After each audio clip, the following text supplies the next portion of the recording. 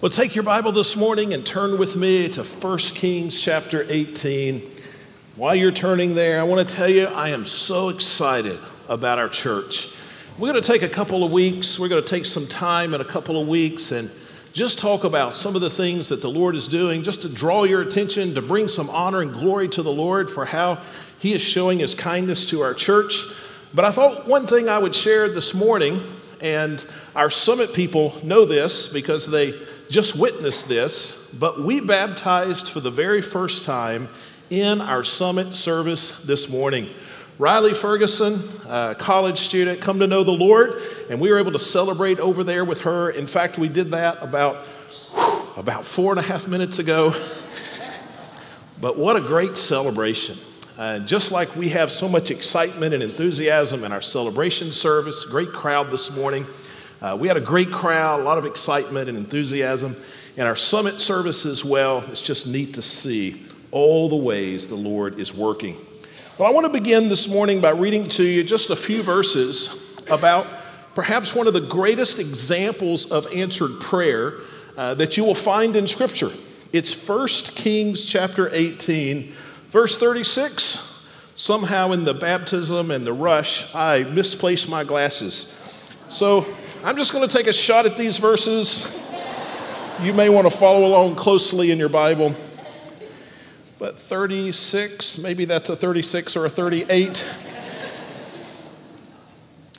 The Bible said that at the time for offering of the evening sacrifice, the prophet Elijah approached the altar and said, "Lord, the God of Abraham, Isaac, and Israel, today let it be known that you are God in Israel, and I am your servant, and that at your word I have done all these things.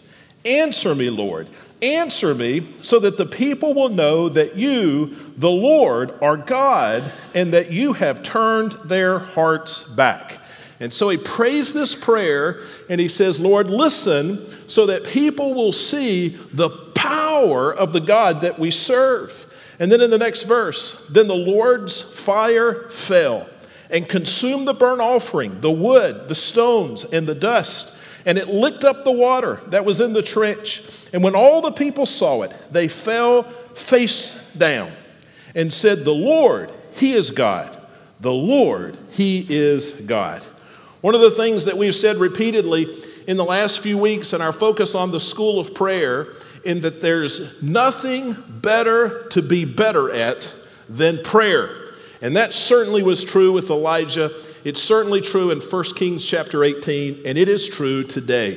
And so right now in this long series of messages, we're focused on a model for prayer, and we call it the chat model. I didn't come up with that. I read that somewhere many years ago, and I've been following the chat model for years, maybe for decades, in my own personal prayer. CHAT, C stands for confess. I begin with a time of confession in my morning prayers. To me, this is the very best part of prayer because there's no question I'm guilty of sin. There's no question that Jesus is the Savior. And so during the confession time, I put what's the worst thing about me with what is the best thing about God. And God reminds me of the forgiveness that He has granted to me. That's C, confess. Now, after that part of my prayer, I go to H, which is to honor the Lord. And I spend some time just bragging on the greatness of God, the beauty of God, the patience of God, the power of God, to honor the Lord. A stands for ask. I ask the Lord for some things, and that's what we're focused on today. We talked about it some last week and said, why should we ask the Lord? Today we're going to talk about how we should ask the Lord. And then that'll bring us the following week, if the Lord allows, to T, which is thanksgiving. That's when we take some time and just thank the Lord for His kindness and how He has shown it in our lives. But today, we're going to focus on asking. As I said, we talked about why we should do this last week. Today I want to give you some more practical information about exactly how it is that we can ask the Lord. There are really three questions that we want to answer. First is, do things really change when we ask God for something? If I If I bring my petition to the Lord and I say, Lord, this is what I need, or Lord, this is what I hope to see happen, and I'm bringing this to you, the all-powerful God, and I'm asking for this, do things really change when we pray? So that'll be the first question. The second question we want to answer today is, well, then what kinds of prayers does God answer? Because all of us can think of times when we've prayed, we have asked earnestly of the Lord, but God has not answered our prayer, at least not the way we wanted him to answer it, or on the timetable that we wanted him to answer it. So exactly what kind of prayers does God answer? And then finally, I want to talk about the very specific things the Bible says we should pray for. Should we pray for our health? Is it wrong to pray for wealth? Can we pray for the weather? Can we pray for our football team? Can we pray against someone that we perceive to be an enemy? What exactly does the Bible say are the things that are in bounds and out of bounds when it comes to prayer? Ordinarily, we take a passage of Scripture, and during the sermon, we just walk closely through that passage. That's the way I like to preach. I think that's the best way to preach. But occasionally, you just need to take sort of a shotgun approach to Scripture. And that's what we're going to do today. We're going to look at the whole counsel of God's Word, and we're going to seek to answer those three questions. Number one, the first thing we need to know to give a good answer, a solid answer to those questions is this: prayer changes things. Now, that's just about as simple a way I know to say it. Prayer changes things. One of my very favorite illustrations of this, biblical illustrations, happened during the Exodus. It's recorded in Exodus chapter 17. The people of God are headed to the promised land. There is on the way a military conflict that happens between the Israelites and the Amalekites. And so they're going to do battle. They've been encountering one another, confronting one another, but now it's time for the battle. And as the Bible tells the story, Moses, who is the leader of the Israelites, and a couple of other people, they go up on a mountain so that they can look at the battle, so that they can watch and see what's going to happen. Joshua, another leader of the Israelites, he stays down on the ground, and he is going to lead this military conflict. So when Moses gets up on the mountain and he can see the army of Israel and he can see the Amalekites, and they're arrayed one against the other, and they're beginning to fight, what does he do? Well, what any good spiritual leader would do, he begins to pray. And the way it's described in the Bible is that he lifts his hands over the people and he prays for them. And here's what, I want to read one verse out of a longer story. But Exodus chapter 17, verse 11 says, while Moses held up his hand in prayer, while he held up his hand, Israel prevailed. But whenever he put his hand down, the Amalekites prevailed. So there's a perfect illustration, an example, a historical example that shows that on the positive side, when we pray, good things happen. When we pray, God changes things. And when we fail to pray, bad things happen. And God doesn't work for us like he would have worked for us when we prayed. So he prays, they win. He stops praying, they lose. He prays, they win. He stops praying, they lose. There is a connection, a parallel between the prayers that were prayed to the Almighty God and the real events that happened on the ground. And we can see this over and over in Scripture. I'll read to you just a few almost random verses, because I could give you 100 verses. You could think of 100 verses. James chapter 4, verse 2, you desire and do not have, you murder and covet and cannot obtain, you fight and wage war, but you do not have because you do not ask. And here he says very plainly, and I love the book of James because it is probably the plainest book in all the Bible. He says the reason you don't have some things is because you have not asked the Lord for some things. I'll show you another verse, also from the book of James chapter 5, speaks of Elijah, who prayed that prayer that we began our sermon with today, and fire fell. It says Elijah was a human being as we are, and he prayed earnestly that it would not rain.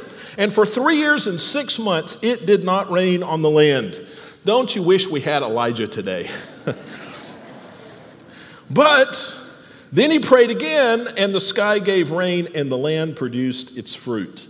Do you see there an obvious connection? You can't say you believe the Bible and not see this connection between the prayers prayed to the Almighty God and what happened on the ground. I'll give you just one more example. Matthew 7, and I give you this one because I want you to hear it straight from the mouth of Christ. He says, "Who among you, if his son asks for bread, will give him a stone?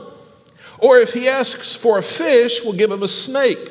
If you then, who are evil, know how to give good gifts to your children, how much more will your heavenly Father in heaven give good things to..." Now stop. Don't read any further. I know you already have, right? Who is the Father going to give good things to? To those who ask. To ask. And so there's no question in Scripture that there's a connection between what we pray to an almighty God and what happens on the ground.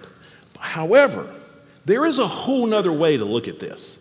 And I think for us to handle this well, for us to be honest, we have to see both sides of this and then how they fit together. Here's the other side. The Bible teaches also clearly that God is sovereign. There is nothing outside of his knowledge. There is nothing that he does not control, and that includes the future.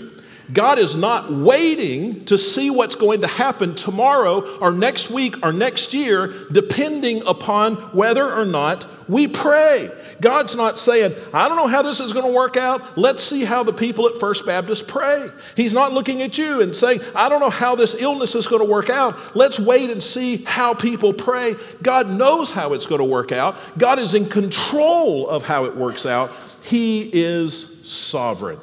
I heard one theologian this week, or read one theologian this week, who said it this way: if prayer could change God's future decrees, so if we could pray and that changed what God had planned in the future, the human will would usurp from God at least part of his control of history, which would deny God's all-controlling grace and destroy our faith.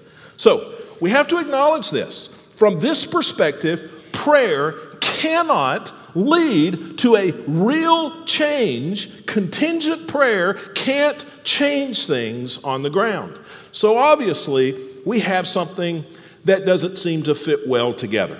On one side, the Bible is clear. When we pray, God moves, things change. On the other side, the Bible is clear. God is sovereign. He is never surprised, and he is not wondering what's going to happen in the future. So how do we settle this question? Well, I think the first thing we have to do is settle an epistemological question. We have to ask, where does truth come from? If we're going to deal with this question, where are we going to go for the answer? What is the highest authority of truth in our lives? Now, that's an important question. There are really, maybe a dozen different places we could look, but for our purposes today, let me share 5 different places that people generally look to find out what is the truth. Some people look to tradition. What have we always believed is the truth? That must be the truth. We've always believed it. Some people will look at popular culture. They'll say, well, what does the world say? That must be the truth. Some people, though, will look at their own capacity for reasoning. They'll say, well, I'm just going to figure out in my mind what makes best sense to me, and that's the ultimate arbiter of what is true. Some people would suggest that it's not your capacity for reasoning, but it's your sense of fairness. What seems fair to me? So maybe the ultimate authority is my head. Maybe the ultimate authority is my heart. And then some people will just say that they received this spiritual insight from who knows where, and that's their ultimate spiritual authority. But there's one more place we could turn. There's one more thing that we could say, that thing rises above everything else, and that ultimately is the authority. What's that last thing? Scripture. Scripture. We could say that the Word of God, the revealed truth from heaven, that is the ultimate authority. And I want to suggest that a Christian will always choose Scripture. That we want to look first and finally to God's Word, for what is the truth. And we don't evaluate God's word by those other four things. I don't evaluate God's word by what the world says about it. The world may agree or disagree. That doesn't change that the Bible is true. I don't evaluate God's word by whether or not it seems fair to me. What is my sense of fairness? Who do I think I am? And I certainly don't evaluate God's word based on my own ability and capacity to reason.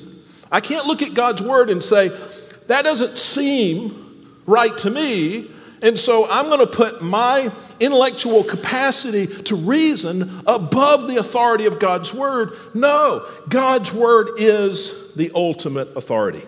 Now, as Christians, we don't need to check our brains at the door.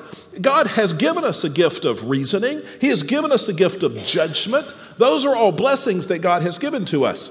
We just have to be careful, though, that we don't put our sin-scarred reasoning above the authority of God's word. The Bible says in Jeremiah 17:9 that the heart is more deceitful than anything else. And so there are times when I think something is right because I'm a sinner and my heart and my mind have been scarred by sin. The Bible says 3 times in the book of Proverbs that there is a way that seems right to man, but it ends in death. And so ultimately it's not this that is the authority or this that is the authority, it's this. Now, what does that have to do with prayer? So the Bible seems to say in some places, in many places, it seems to say that God answers the prayers of his people. In other places, the Bible seems to say, it does say, that God is sovereign. He is immutable. He does not change. He is never surprised. So how do we put these two things together? Well, one of the most basic rules of interpreting the Bible is this. Listen, the Bible generally means what it seems like it means. Does that make sense? Now, I'm all in favor of going to school and learning Greek and Hebrew and getting seminary degrees, and I'm working on another one. I won't ever quit as long as the Lord will allow. But when it comes down to just understanding the truth of Scripture, in most cases, it means exactly what it seems like it means. The Bible was not written for experts. The Bible was not written for people with some sort of degree in linguistics or literary criticism. The Bible was written for plain people like me and like you. God is the master communicator. He can communicate truth. And he has done so well, and he has done so perfectly. And if you look at a passage of Scripture and you have to go through all kinds of intellectual gymnastics to make it fit what you believe is true, then you have missed the point of Scripture. You can't be an open theist and a Bible Christian at the same time. Now, what I mean by that is we can't dismiss what God says about God's sovereignty and only embrace what the Bible says about answered prayer. And we can't turn it around and embrace only what God's word says about sovereignty and dismiss what it says about answered prayer. So how do we put these together? Well, in our minds, we may think that there's some logical conflict. I can't accept that both things are true, God is sovereign, and that God answers prayer. Well, I'm with you. I can't understand how those fit either. So me and you, if you're with me, we have 2 choices. So let me give these to you. Number 1, we can elevate our reason above Scripture as the authority. I could just say, this is more important than this, and I'm going to have to figure out a way perhaps to compromise this in order to make it fit with this. In fact, the statement I gave you earlier, that theological statement, let me read it again. That from that theologian, who is a man I respect greatly, but I think he's got this one wrong. Listen to what he said again. See if you could figure out what he is appealing to when he says this. If prayer could change God's future decrees, the human would usurp from God at least part of his control of history, which would deny God's all-controlling grace and destroy our faith. Now, that makes sense, and that's a way that this man has sort of compromised God's word to make it fit his brain. But here's what's wrong with his statement. he's saying something that's just not in the Bible. He says there's no way you can put this together without destroying our faith. Well, that's not what the Bible says. That's what his head says. So what do? What's the other option? We can acknowledge the Scripture as the highest authority. We can decide, listen, church, that something can be true even if we don't fully understand it. This is what I choose. This isn't being anti-intellectual. This is recognizing three things are true. First of all, his thoughts are higher than my thoughts. It doesn't surprise me that there are some things that are true that my puny little brain can't understand. Does that make sense? In fact, I really think it's the height of arrogance to say that if I can't understand it, it must not be true. Well, of course there are things I can't understand. So first of all, his thoughts are higher than my thoughts. Secondly, truth is by revelation. The way we know truth is ultimately because of what God has revealed to us as the truth. And then finally, I relate to God by faith. I don't follow God because I've got him all figured out. I don't follow God because my intellectual mind has embraced his intellectual thoughts. No, I follow God by faith. I trust him even when I don't understand. All that theology and philosophy to say this: God answers prayer. It's clear in Scripture, and it cannot be denied. I'll give you one more passage, and then we'll move on. But I love what Jesus said. It can't be plainer than this. Matthew 7:7-8. Ask, and it will be given to you. Seek, and you will find. Knock, and the door will be open to you. For everyone who asks receives. To the one who seeks, he finds. To the one who knocks, the door will be open. There's no question. God answers prayer. God answers prayer. Now, that brings us to the second thing we need to know to answer those questions, and this is the one I'm most excited about. God honors prayers that honor God. Now, just look at that statement a minute, because I want you to see everything I want to say in the next 7 or 8 minutes is tied to that statement, hangs off that statement. So we're going to begin by going back to a verse we looked at last week, John 14:13. Whatever you ask, Jesus says, in my name, in Jesus' name. We talked about what it means to pray in Jesus' name last week. So whatever you ask in my name, I will do it so that the Father may be glorified in the Son. What does that mean? What does it mean to pray in Jesus' name? Well, we learned half of that last week. It means to pray with the authority of Christ. I can go to God not because I have standing with God, but because Christ has standing with God. I go not based on me. I don't go with a check signed with my name. I go to God with a check signed with Jesus' name. I go by his authority. But also, it means not only that I go by his authority, but I go according to his will, his volition, his desire. When I pray in Jesus' name, I'm seeking to pray to the Father what Jesus would desire, the plan that he wants me to go down, what he wants to see happen. We see that in 1 John 5:14, where it says, if we ask anything according to his will, according to what he wants, then God will answer that. So to pray in Jesus' name means to come in his authority, but also means to come according to his plan, according to his desire. So what does Jesus desire? Hang with me a minute. If to pray in Jesus' name is to come to God and ask for what Jesus is asking for, then what does Jesus want? Well, you go back to that verse that we've just read, John 14:13.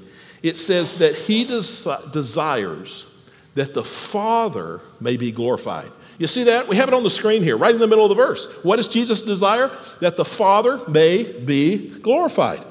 Everything is for the glory of the Father. That's why it says in 1 Corinthians that whatever you do it for the glory of God. That's what Jesus desires. Now let's go back to our point here. God honors prayers that honor God. Jesus' desire is to honor God, and he says if you pray in my name according to my desire, that God will always answer the prayer. So what does that mean? God honors prayers that honor God. Now, I want to make sure this sticks with you for a while, so we're going to say it aloud. I know audience participation is not your favorite, okay? But let's say it. I'm out of town this next week, so you can send a letter to Mark. So let's say it together. So just in case you're not following, wake up. What we're going to say is God honors prayers that honor God. You ready? God honors prayers that honor God. When we pray, we should talk about how our request can bring honor and glory to God. I was reading this week, one writer was talking about how this has been done through the history of the church. And he said that they used to call it arguing before the Lord. Now, what does it mean to argue before God? Well, he's not talking about debating God or disagreeing with God. He's talking about arguing before God like an attorney argues a case before a judge. The attorney will bring evidence. The attorney will give reasons why this should be settled in a certain way. So when we pray, we ought to pray for something to happen that we believe will bring honor and glory to God, and we ought to tell God why that is. God, I'm asking that you do something, and the reason I'm asking is because this will bring honor and glory to you, and here's how it'll do it. So I thought I would share some prayers with you. So my prayers, not all the time, but I write down a lot of my prayers just because I don't always stay focused if I don't. So I want to share two prayers with you. I prayed this last week. One was a lady in our church who I'm sure is here this morning. I won't mention her name. I didn't ask permission, but she's facing some serious medical issues. And so she asked me to pray. And so I prayed. And I didn't just pray. I wrote the prayer out and I sent it to her in a text. So she's read this. So here's what I prayed. I am praying both for your protection from cancer, has something to do with cancer, and that the Lord will use this to always keep your faith and your prayer life strong. I'm praying that the way so-and-so and so-and-so and so-and-so, three people in this person's life, I'm praying that the way those people see you trusting the Lord through this will impact and strengthen their faith.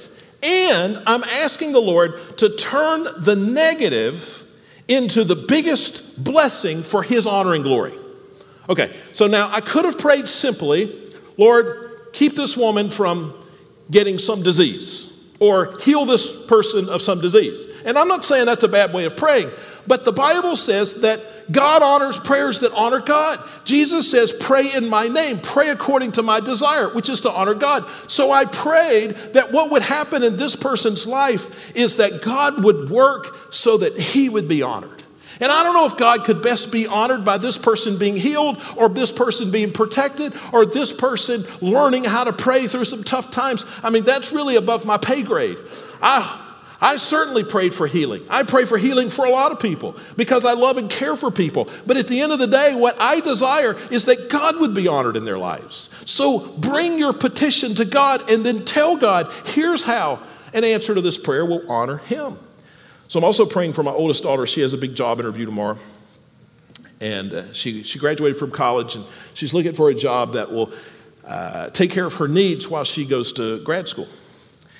And so a lot of pressure tomorrow, or she feels a lot of pressure, whether it is or not. But here's the prayer I prayed. If it be your will, Lord, let Hannah have this job so that she has a job that will provide finances and flexibility that she needs to pursue her seminary training so she can continue to follow the path that you have laid out for her. I pray that you provide her a job also where she can share the gospel with a lost person and she can honor you in her daily work. So instead of just praying that God would give her a job, I have argued my case before the Lord. Listen, it's my daughter. I have argued my case before the Lord. Lord, give her this job. If it's your will, there may be some other job she ought to have, but if this is to give it to her, and here's why I've got some good reasons. Not just so she'll have a job, but because I want her life to honor the Lord. Can I give you a biblical example? That's way more important than these. I love, and this is a passage maybe you're not super familiar with, or at least not familiar with the part I'm going to point out. I love this. Isaiah 37:14. Hezekiah, who was king of the northern kingdom, right, of Judah, I believe. I should know that. But Hezekiah took a letter from messengers, and he read it, and he went up to the Lord's temple, and he spread it out before the Lord. So there was the Assyrians, I believe, they were about to attack, so they sent a letter. This was nice of them, and said, you need to surrender because we're coming to attack. It'll be a lot easier on all of us if you just surrender. And so what does Hezekiah do? And I've done this. He takes the letter and he spreads it out and he says, okay, God, listen to this. And it's as if he reads the letter to God. Like, God, I don't know if you know what this guy is saying, but you listen to this. Verse 15, Hezekiah then prayed to the Lord, spreads it out, reads it, prays. And here's what happens. Here's what he prays, rather. Lord of armies, God of Israel, enthroned between the cherubim, you, God, listen closely, Lord, and hear. Open your eyes, Lord, and see. He says, now listen, God, this is important, and I got something to say. He says, hear all the words that Sennacherib has sent to mock the living God. So the letter was from Sennacherib, the Syrian leader. He says, listen to what Sennacherib has said. This is what he's saying to God. Lord, it is true that the kings of Assyria have devastated all these countries and their lands. Now, Lord, save us from his power, so that all the kingdoms of the earth may know that you are the Lord. Do you see how he did this? He could have just said, Lord, stop the army of the Assyrians. But he said, no, Lord. I need your attention because I want to read this whole letter to you. This guy is lying about you. And he is degrading the God of Israel. And I'm praying that you give victory, not just for us, but so that the whole world will know that you are the one true living God. Do you see how God honors prayers that honor God? And he made his case. So can you pray for your health? Can you pray that God will make you wealthy? People ask pastors that all the time. Can you pray for the weather? I had a conversation with somebody about that this week. Can you pray for your football team? I mean, it's not very far away, right? And can you pray? What can you pray for? Well, it really comes down to two things. It comes down to idolatry and motive. Idolatry is any time we ask God for something to give us something that we really should find in him. Now, that may not make much sense. Let me explain. God's greatest gift to us is not health or prosperity. God's greatest gift is what? Himself. Himself. And so if I go to God and say, God, give me $1 million so that I will be happy, peaceful, and joyful, what have I done? I've asked God to give me something that I ought to find in him. My joy shouldn't come from $1 million. My joy should come because I have God. I don't have $1 million, but I have God, and that's better than $1 million. And so when I go to God and ask for something to give me something that I ought to be finding that in God anyway, that's idolatry. Then I'm not worshiping God. I'm worshiping the money or the health or the promotion. It's interesting how the Bible explains this, and I don't want to be crude, but the Bible chooses the language, so I'm blaming the Bible. But this is I think this will help you understand, even though it might make you uncomfortable. In James chapter 4, we read the you do not have because you do not ask. Here's how that passage continues. You ask and you do not receive because you ask with wrong motives, so that you may spend it on your pleasures. You adulterous people. And he goes on, why does he call these people who pray with the wrong motives? Why does he call them adulterous? What does that have? It's not talking about adultery, not marital adultery. What is he talking about? If you pray for the wrong reasons, you're committing adultery. Well, he's talking about spiritual adultery. So let me use his illustration. Okay. When a man and woman get married, the woman is saying when she marries the man that I promise to meet your romantic and your sexual needs. That's a part of what marriage is. I promise to meet your romantic and your sexual needs. And so maybe, into the marriage few years, the man goes to his wife and he says, you remember, when we got married, you promised to meet my romantic and my sexual needs. And she would say, yes, I did. And he would say, well, good. So what I need is for you to go talk to one of your friends and have her come be with me. Now, what would she say? Well, probably a lot of things. Well, when she calmed down, what would she say? No, when I said I would meet your needs, I didn't mean I would meet them through somebody else. I meant I would meet them in myself. See, God promises to meet our needs, but not by treasures of the world, but because we are connected with Him. And it is idolatry for us to look for our needs to be met in things other than God. And so if your prayer is about you being satisfied because of money or happy because of health or glad because of some other possession or success, then that's idolatry. You're seeking to get your needs met by something other than the Lord. So can you pray for those things? Well, first ask the question of idolatry. Second, ask the question of motive. If your motive is simply to create heaven on earth for your own personal pleasure and satisfaction, then that is not a biblical motive. But if your motive is that God would answer this prayer so that He would be honored or so that you could bless other people, have you ever prayed, Lord, please give me this because I believe if I had that, I could bless some people with that. Or if your motive is that you could show the love of Christ to people, then that's a biblical motive. So what can you pray for? Church, pray for whatever you want to pray for. But make the argument, make the case to the Lord for how this is for His honor or to bless somebody and show them the love of Christ. If you want to pray for the weather, if you can connect it to the glory of God, pray for the weather. If you want to pray for your football team and you can connect it to the glory of God, pray for your football team. The question is not so much what can you pray for, but why can you pray for it? God honors prayers that honor God. Number 3. The best petitions start with a list of needs, not a list of purposes. You know, I've talked a few times in this series about prayer lists. And I don't mean to be negative about them. Most of you, many of you, you have prayer lists. I have prayer lists, whole list of things that we pray for. There's not anything bad about a prayer list. It's just that that's not, though that's the way people usually start to pray, that it is really hard to pray with a prayer list and not mess it up. And I think people start with a prayer list and they get 45 things down on a piece of paper and they pray for all 45 things about 3 days in a row. And it is so bad, it is so monotonous, it is so meaningless to them that they just quit.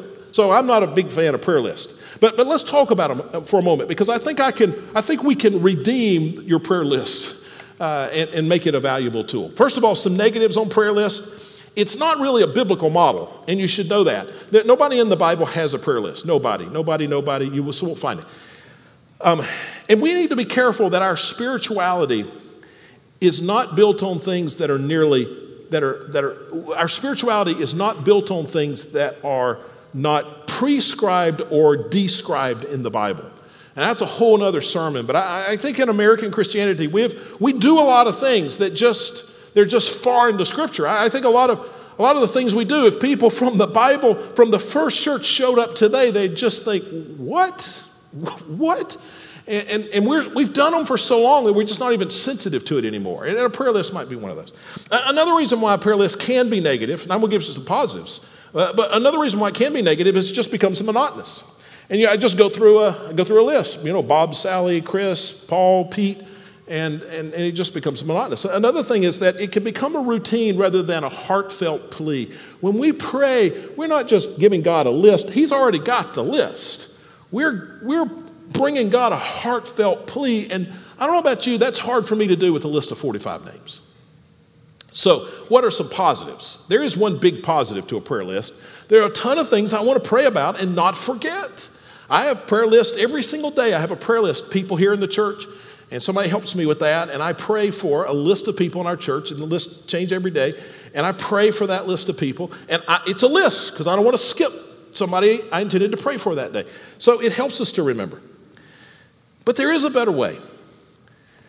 If praying through just a list is so difficult, then perhaps what we need is not a list of needs. We need a list of purposes. Now, let me tell you what I mean by that. Let me give you a not so biblical prayer list. I just made this up.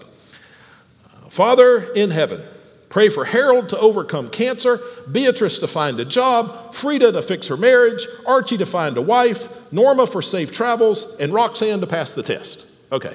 Now, any resemblance to people in the church, that was unintended.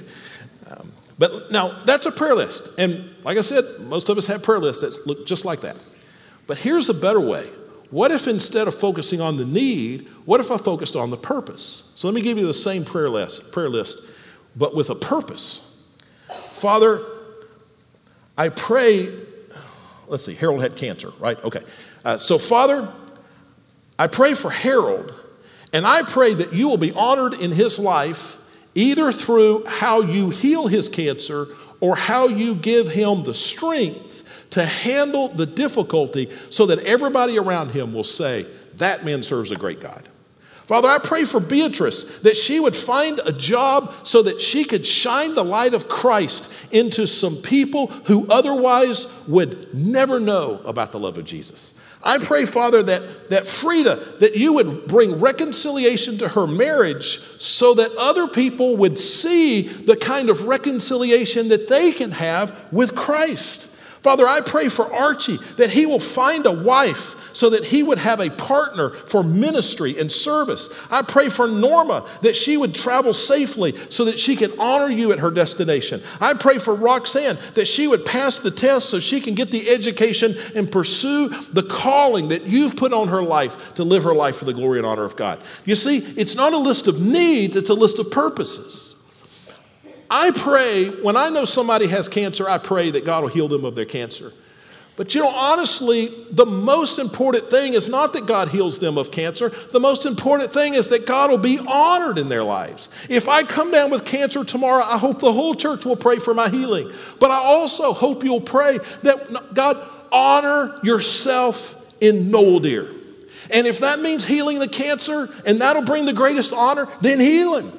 If it means that he needs to suffer and he needs to lay in the hospital in pain and agony for 6 months and somehow that would bring greater honor and glory to you, then Father, that's what I want to happen.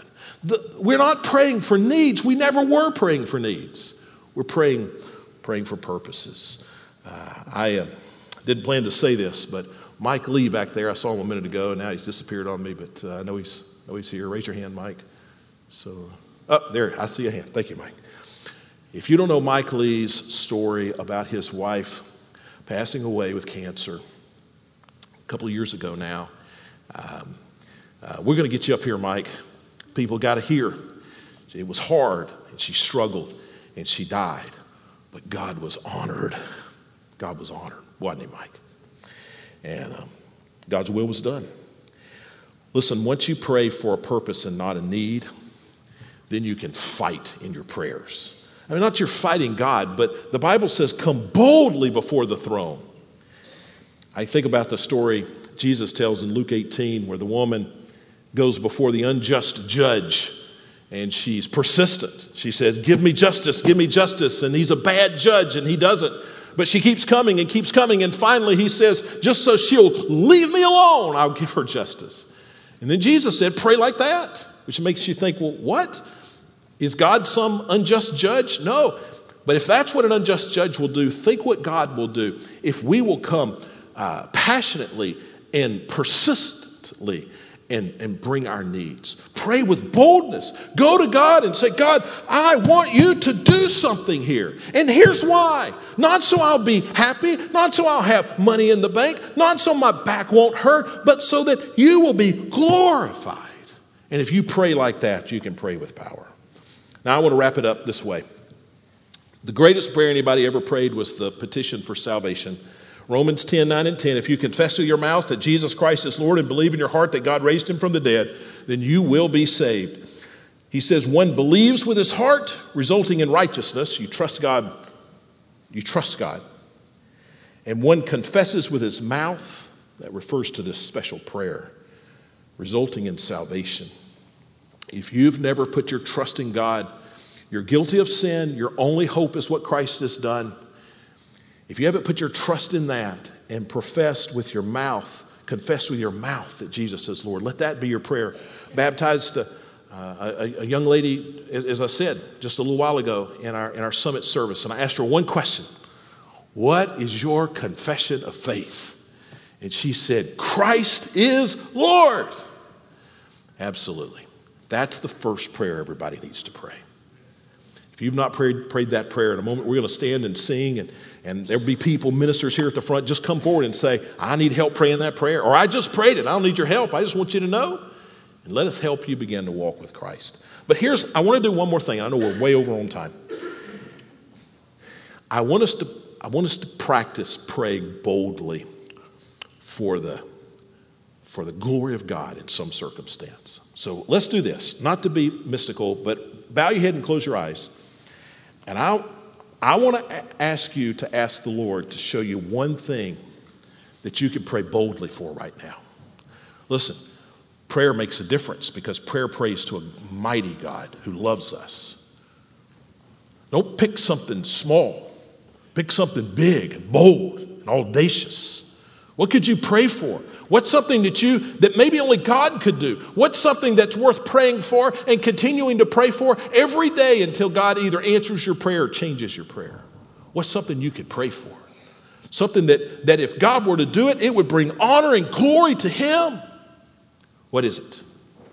Would you commit right now to praying for that today and every day until God answers or changes your prayer? Father in heaven, we have not because we ask not. Forgive us for our lack of faith and our lack of confidence in you. Forgive us for idolatry when it's been all about us. And let me pray bold prayers for the honor of God in my life and the lives of those that are closest to me. And we pray this in Jesus' name. Amen. Let's stand together as we pray, as we sing.